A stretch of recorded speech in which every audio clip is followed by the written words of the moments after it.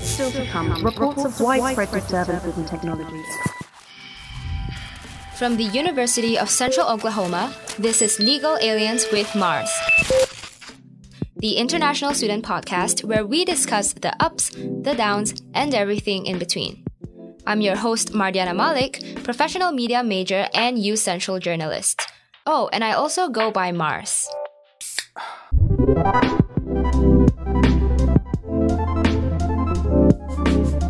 Welcome to episode 2, and thank you for being here. On the last episode, we talked about language barriers and cuisine differences. So my classmates, when they form a group or something, they don't want me to be in the group. I think one of the reasons is because I'm an international student and my personality is that I don't talk a lot in class. Right. So I think it creates something between me and them. Being someone who's eaten food that's filled with spice, whatever it be, if it's bland, you're not going to please me. Initially, a lot of stuff that I ate here didn't meet my flavor expectations. Today, V and Pratik are back to share more about their journey. But first, we have another special guest, South Korean exchange student Sung Hyun Bang.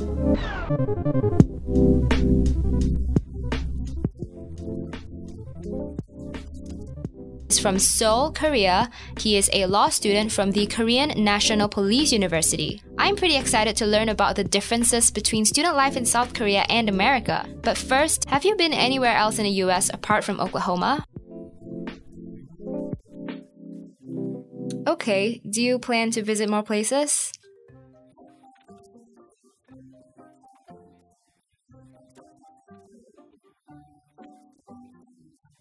That's really cool. I'm glad you're able to go around the US before you go back to Korea. So, what are some of the first things that you noticed when you first got here?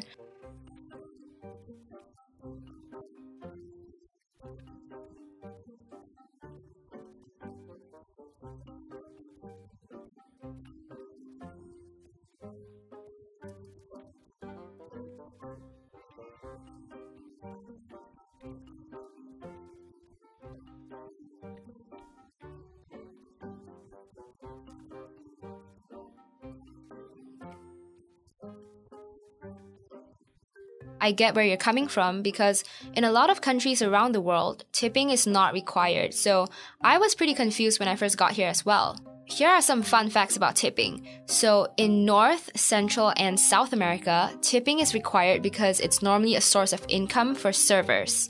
In Europe, it's not always required, and in Asia, it's not a culture at all. In countries like Japan and Nepal, they believe that good service is standard and expected, so tipping might even be considered offensive. So that's something interesting to keep in mind about tipping culture around the world. Have you noticed any other major differences between South Korean students and American students?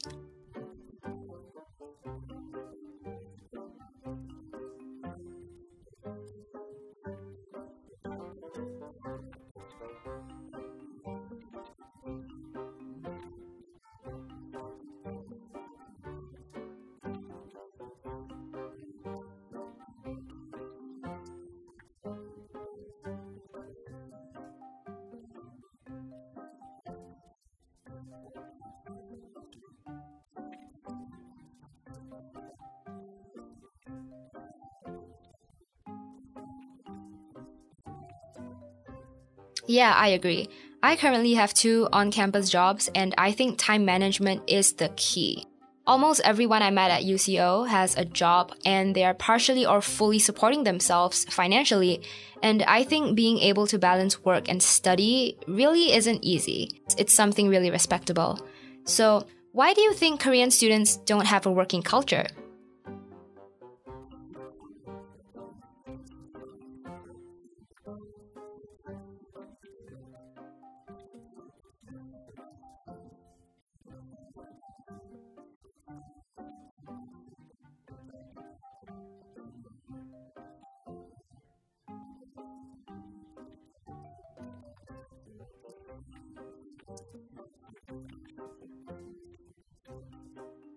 I have one more question for you. How are you adapting to the culture here so far?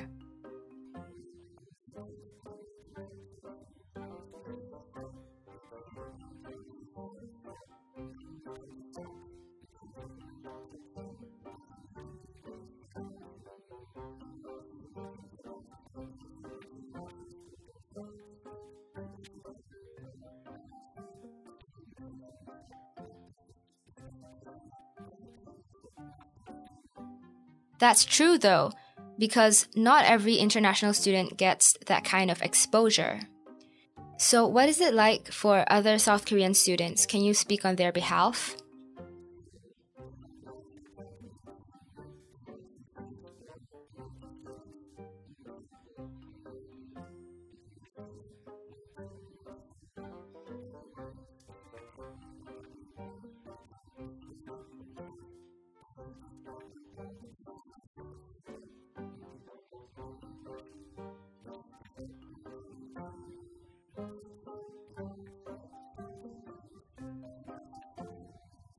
Oh wow, I feel so bad for the guy that had to go bald. But anyway, Sung-hyun, thank you so much for being here and sharing your experience.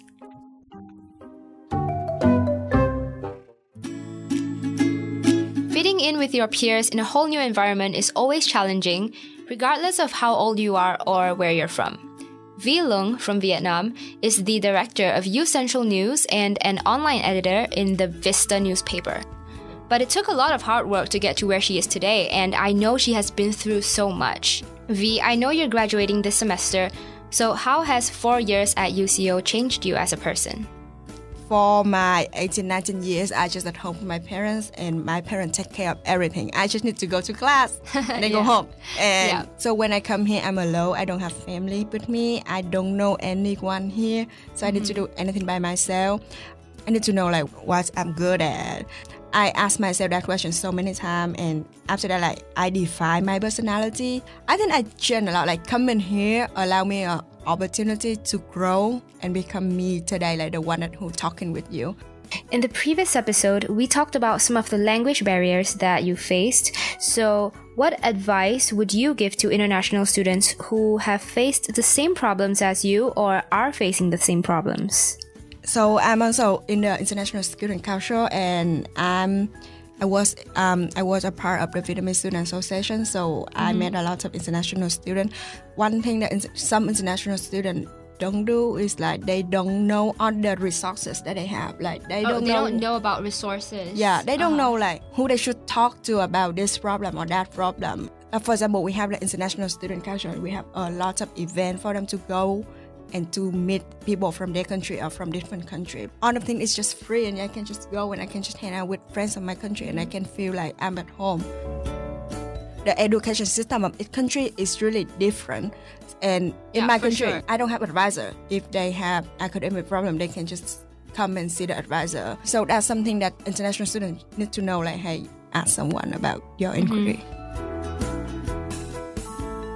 One thing, like, the culture is really different in Vietnam, and here is like professors usually encourage students to speak up in class and have a lot of group discussion and group project.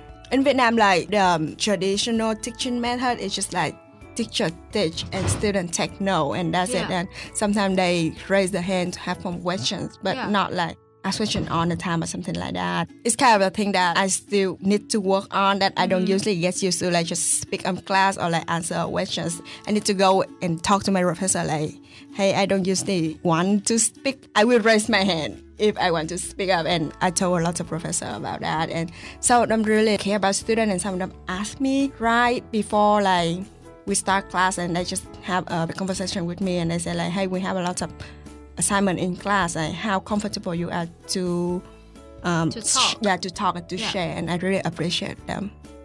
After like 4 years, I still rarely speak up, but like I still try to involve in like conversation and stuff. And I asked the professor after class about the question and stuff. Yeah, they're always super helpful. Yeah. The most important thing is like they create an environment that we want to participate. Honestly, I agree with you. I think all the professors in the mass communication department are so good. Every professor I've had has really been so helpful. So yeah, shout out to all the pro media professors. But anyway, I do agree with you about the teaching culture in Asia, because in Malaysia, where I'm from, we don't really actively participate. So coming here, I had to push myself out of my comfort zone. Why did you choose professional media out of so many communication majors? I was into social media since I was in high school, so I want to develop more in that. But like when I get here and I know that we have the newspaper, and I talked to my advisor about like, hey, can I have a minor in journalism? She told me if I want to double major, I only need like 15 more credit hours. So that's why I like, okay, I just do double major. It's not that much different between one major and two major. So I choose double major in strategic communications and professional media. I feel like my professor inspired me a lot. Like in Video News 1, in producing class, in media management, like they just give me a lot of knowledge and I just learned a lot from them, and that's something that I want to do. Well, that's all we have from V today. Thank you for being an inspiration, V, and thank you for sharing with us. Thank you so much for having me. International student life is something I'm really passionate about. I want international students to know about something, and I want other people to know like how the life of international student is. So it's really fun to share with you on the experience.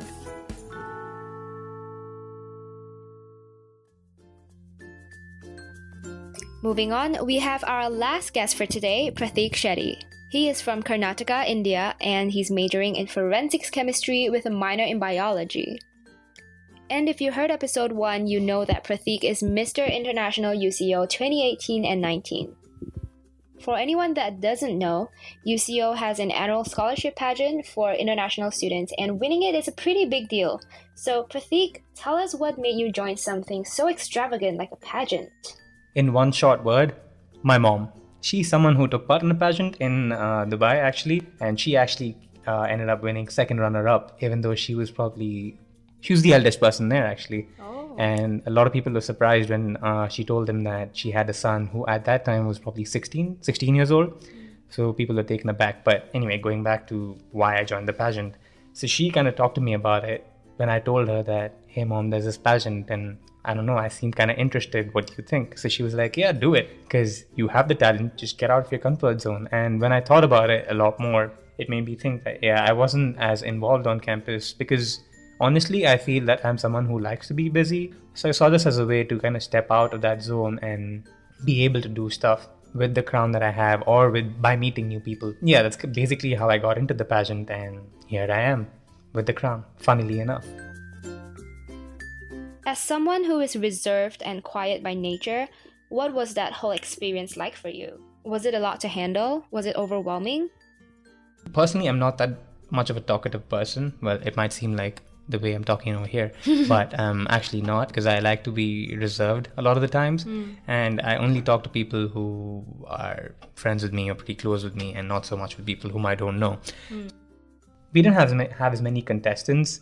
It didn't feel heavy in terms of competition, I would say, but I feel that was also a plus in a way that I wasn't as burdened by the thought of doing the pageant, and then gradually I made friends through the pageant. Also now, the first runner-up of the pageant, who initially used to hate me, and I used to hate him too, but now, Theo? Yeah, Theo. You used to hate Theo? Yeah, we both used to hate each other, Why? but now we're I don't know, I guess it's, I don't know, like the initial image of each other, the flamboyance that pours out of Theo is just a little too much to handle sometimes. So that initially kind of turned me away from him, but he kind of pushed on and tried to want to become friends with me, and turns out now we're roommates, and ever since I've kept myself busy. So cool. Okay, so what was your platform during your reigning year? My platform was about bringing out cultural nuances that people are probably not aware of at first sight. For example, things like why a person of Muslim religion would probably not eat pork, or why a Hindu would not eat beef. Nuances like that when someone asks you of things and when you try to explain it to them, it does seem a little hard initially. They don't tend to understand. But I wanted to get that out so people understood why we do what we do in our daily lives. So Okay, so what have you been able to achieve so far with this platform for international students? Well, what also helped was that Miss UCO International, Tanika, she had a platform similar to mine. Actually, for the first time ever, international royalty were asked to host an event, which we hosted successfully, I can say. It was in November, called The Whole Shebang. The main idea of the program was to have people to come and discuss the intercultural differences of certain topics like dating and just life in general, how life is different over here than it is back home. We also had food from 10 different countries, some dance and games at the end of it all. So It turned out to be a good event, and that was a major carrier for our platform on campus. If there was something that I would like to have had a little more over there, that'd probably be the presence of domestic students, because I feel they could have given a better perspective from their side of how they feel as international students live around them on campus. But I guess someone else who wins it this year could probably take that forward. So, yeah. I just thought of another question for you. Okay. Yeah. So, as Mr. International 2018-2019, how Right. do you think the international student community can be improved and can be more of a community instead of being so spread out? Right. I mean, the responsibilities of international royalty could probably be a little higher than they are at the moment, just because I feel that since we are representatives of the international community, I feel that we should play a major part in doing stuff around campus rather than just hosting one event to show our platforms. Even students that come here, be it from India or be it from Japan or whatever, rather than trying to group within themselves, they should try their best to mingle with other people, mix up with other people. Other people meaning... People of other culture. Like, for example, I would like to see a lot more Korean students talk to a lot more Indian students, just to throw an example out there. Yeah. You would learn a lot more from talking to multiple people about their experiences. It starts off over there when one student talks to another, and you just take it on from there. In terms of percentage of population on campus, we're probably not that big, but I still feel that we have a certain voice because we come from another place, and the way things are going on politically, we should make ourselves heard a little more. Everybody who is part of the international community over here on campus would do a lot more to talk to people and to just, try to make our international community recognizable. Well, I learned a lot from this conversation. Thank you so much, Pratik, for your insight. Yeah, no problem. I'm happy to be here and share my 2 cents. So, yeah. And that wraps up the end of today's episode. If you want to be featured on the next episode of Legal Aliens with Mars, or if you have ideas and stories to share, you can always reach me on Facebook. My username is Mardiana Malik. And if you haven't heard the previous episode, you can head over to soundcloud.com/Mardiana Malik. As always, thank you so much for listening, and I hope you learned something new. Until then, stay legal, and I'll catch you next time.